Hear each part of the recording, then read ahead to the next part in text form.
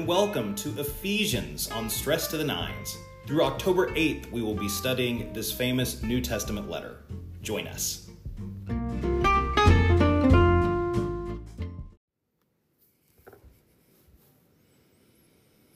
Hey, good morning, everybody. Welcome to another edition of Stress to the Nines on this Friday, September the 17th. We're going to wrap up chapter 2 of the book of Ephesians, and I've managed to shorten our readings a little bit here as we head into next week.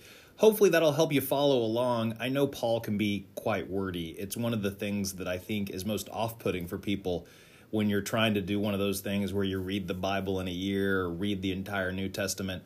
His letters are tough and require careful and slow reading. So we're going to read carefully and slow today. You're welcome.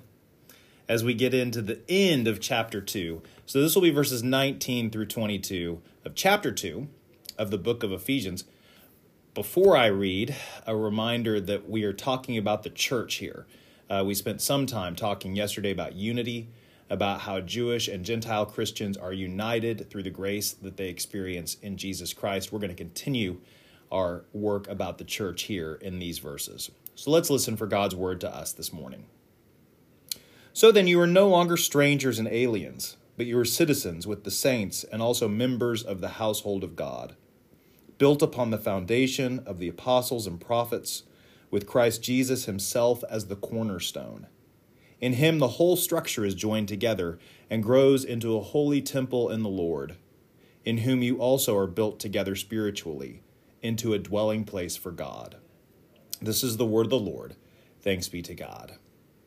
So here we get some really beautiful words about the church. The you here is the second person plural.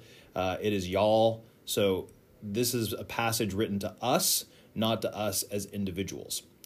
The community of the church and our thinking about what the church is vitally important to its success and to its thriving.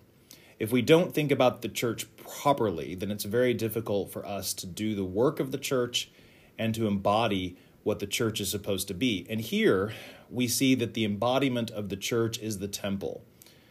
For first century readers, this illusion would have been obvious. The temple existed. It was still standing in Jerusalem. Most people who would have read this would have known what it was. The temple was the dwelling place of God in the world according to the Jewish faith and had been that way for centuries.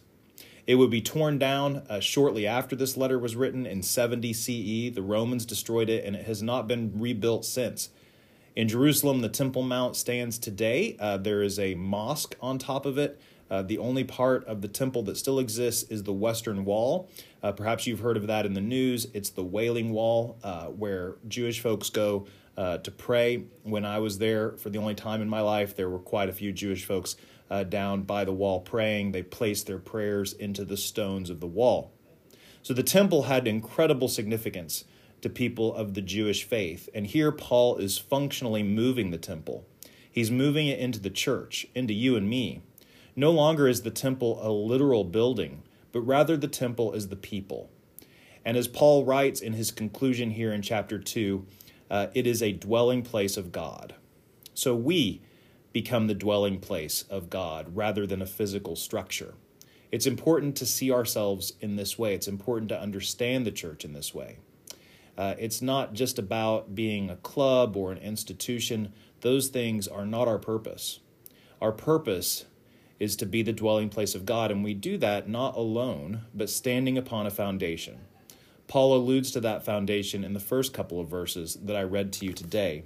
You're no longer strangers and aliens. You're citizens with the saints and members of the household of God, built upon the foundation of the apostles and prophets, and Jesus Christ is the cornerstone himself.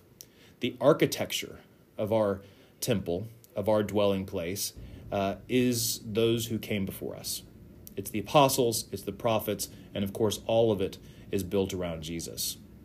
So it's an interesting way to think about those of us who call ourselves Christian. It's an interesting way to think about the church, and it's a reminder of who and whose we are. I just don't think that we as the church can be reminded of this regularly enough. We are the dwelling place of God. When people want to understand who God is, they should look to the church for those answers. Sometimes we do well, sometimes we do not do well in giving them those answers. So anyway, that's some things for us to ponder about who we are as the church today. We'll go ahead and wrap up with the prayer. Again, we were looking at chapter 2, verses 19 through 22 of the book of Ephesians. So let's pray as we head into the weekend. Great and holy and merciful God, on this day we give you thanks for your church. We thank you for our brothers and sisters in Christ. We thank you for the work to which you have called us. We thank you especially this day for those who came before us, and we remember the saints in our own lives who have fulfilled their work and gone on to their eternal reward.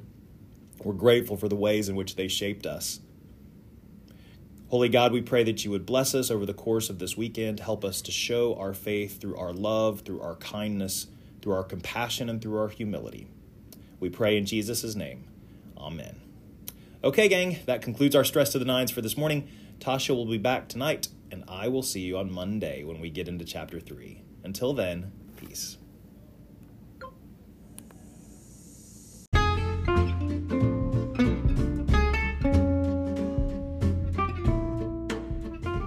Thanks for listening to Stress to the Nines. As always, if you miss an episode, you can find it archived on the church's Facebook page or right here where you're listening to this podcast. For more information about First Presbyterian Church, visit our website at onepres.org, and you can catch other podcasts from the church at the One Pres Pod, available wherever you found this podcast. Thanks for joining us.